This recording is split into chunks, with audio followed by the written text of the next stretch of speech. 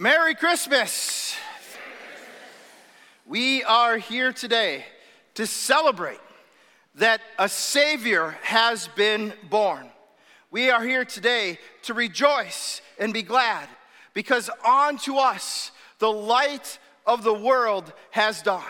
We are here to praise God because Jesus has come into our world to save us, to redeem us, and to call us into the light.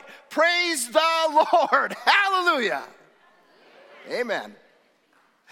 We are glad that you are here today as we celebrate the birth of our Lord and Savior, Jesus Christ.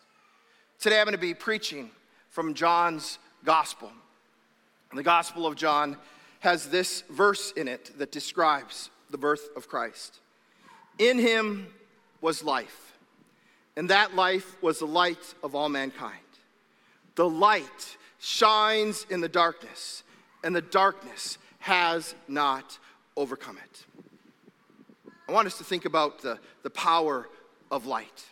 You know the reason we put light on our trees, we decorate our homes with light at Christmas times is not to compete with our neighbors. It's because Jesus Christ is the light of the world. That's what we proclaim, that a light shines in the darkness. Have you ever wondered what is light? Let's nerd out for just a second and think about the nature of light. Maybe you're not one of those people that wonder these things, but I do. So what is light? Well, it's really interesting.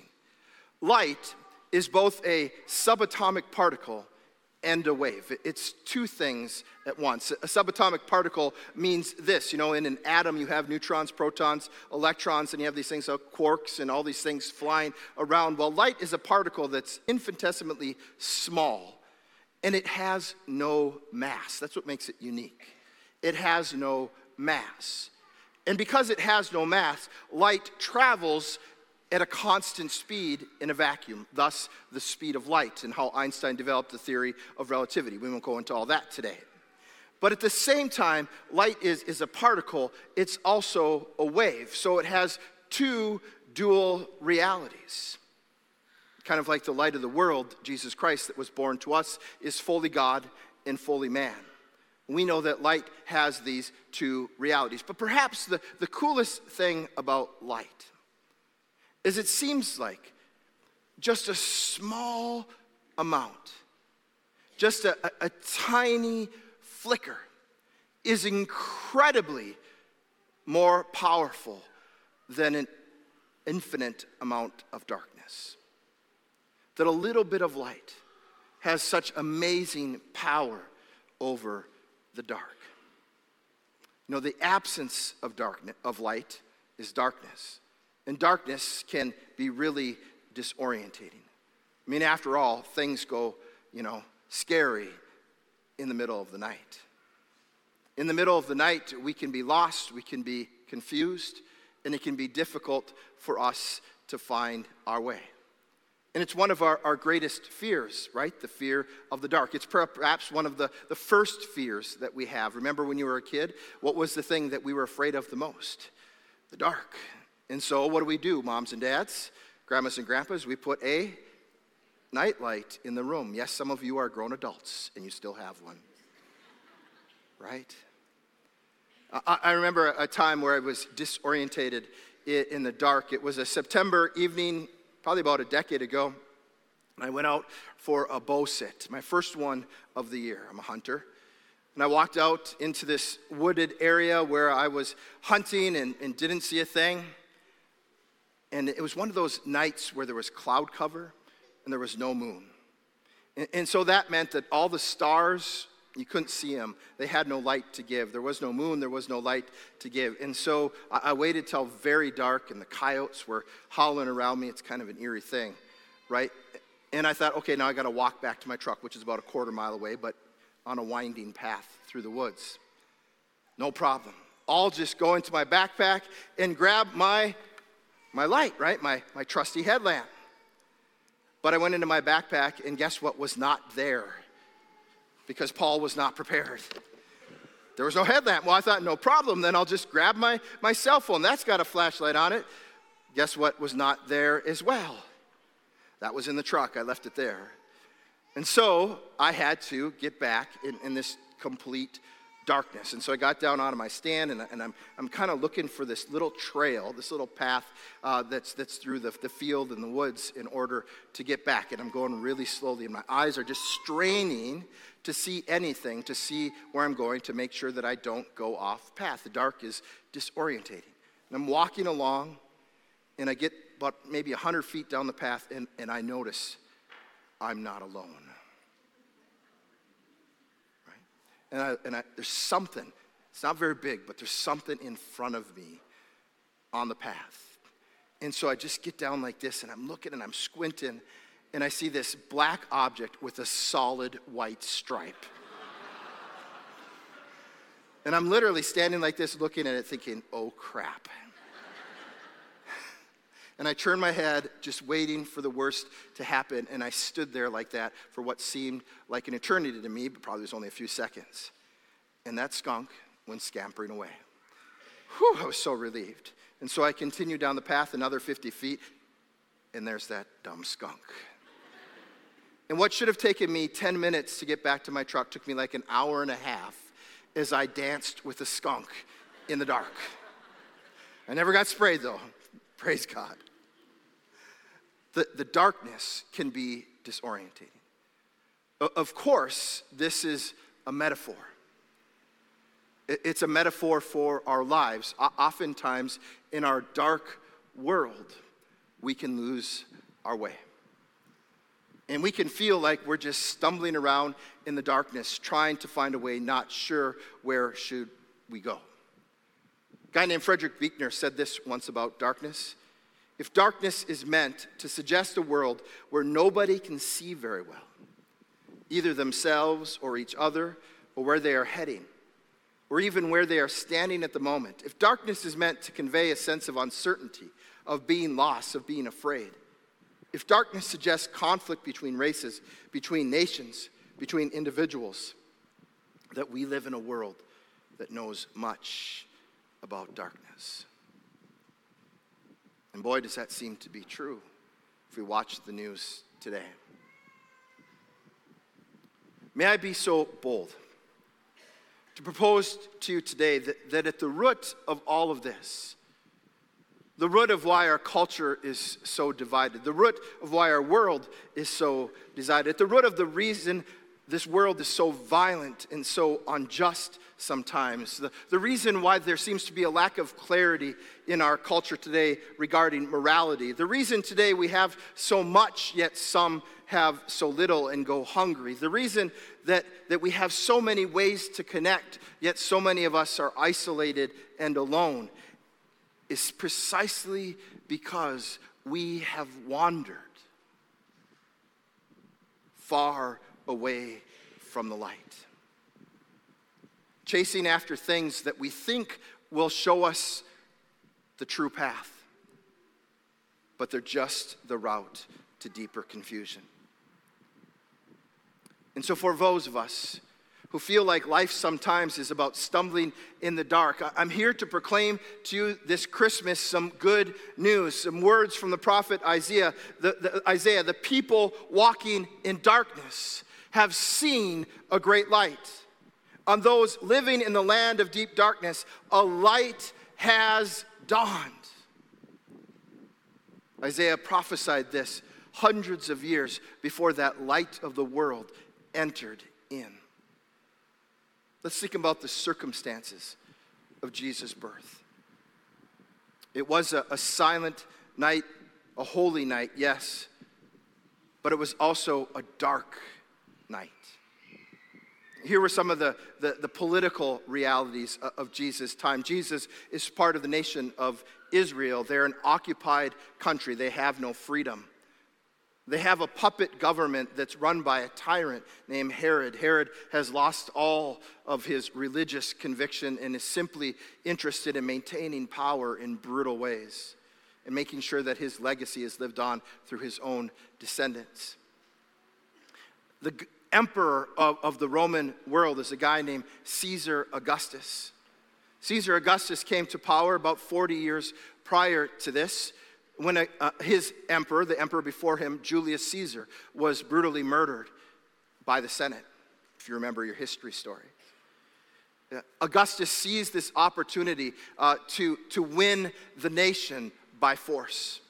And historians say that he entered in a time in the Roman world that was known as the Pax Romana. In other words, the peace of Rome, the largest empire that the world had ever known, the largest land territory that the world had ever known, the Pax Romana. But it was a peace won by brutality. It was a peace kept by violence. And you can only imagine that in the homes of people like Mary and Joseph, who were being forced to take a census, not so that the emperor knew who his citizens were, so that he could tax them on top of the unfair taxes they were already receiving. There were whispers, there were prayers going up for freedom and for a revolution.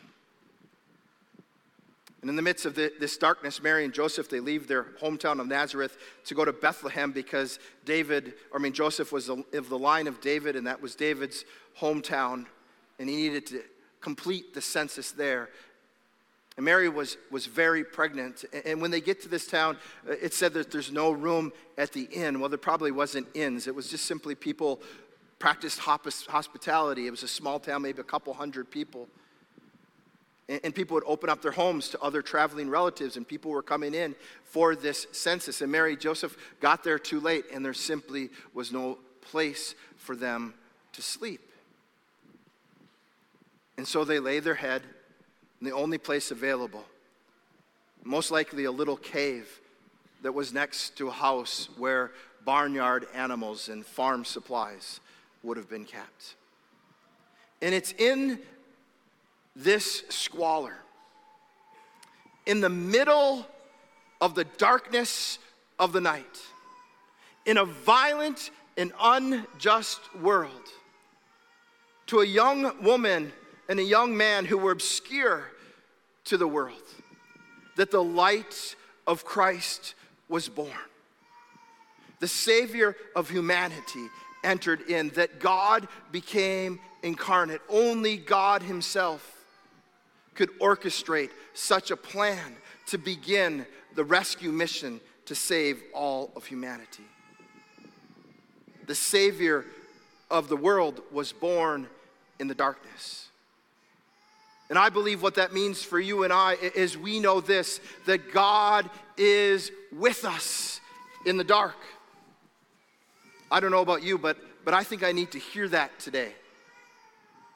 I need to hear that. Maybe you've been walking in the dark. You feel like you've been drowning in grief. And you just can't catch a breath.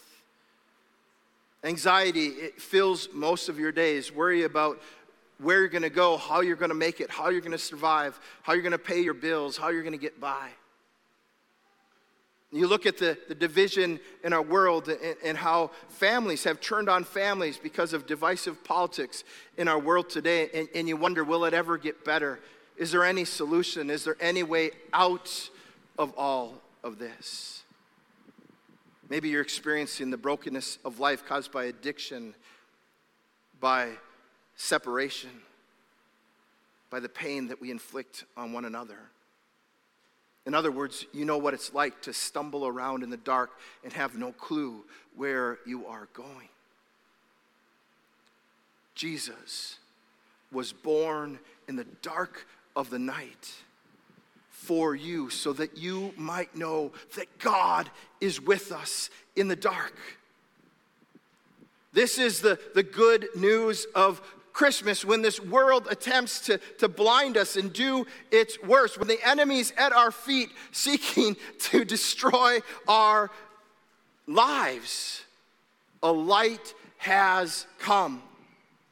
And that light shines in the darkness, and the darkness cannot overcome it. And so to ask you today, can you see that Christmas light? The very beginning of Scripture tells us that in the first act of creation. The universe was filled with darkness and void. And God speaks. And this is what he says. He says, "Let there be light." And there was light.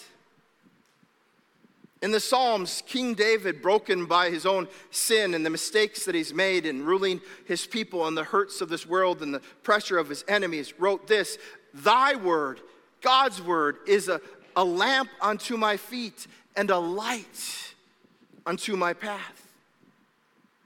The prophet Isaiah writes to God's people as they experience captivity and they're exiled into another nation. "Arise, shine, for your light has come, and the glory of the Lord rises upon you. See, darkness covers the earth, and thick darkness is over the peoples. But the Lord rises upon you, and the glory appears over you. Nations will come to your light, and kings to the brightness of your dawn."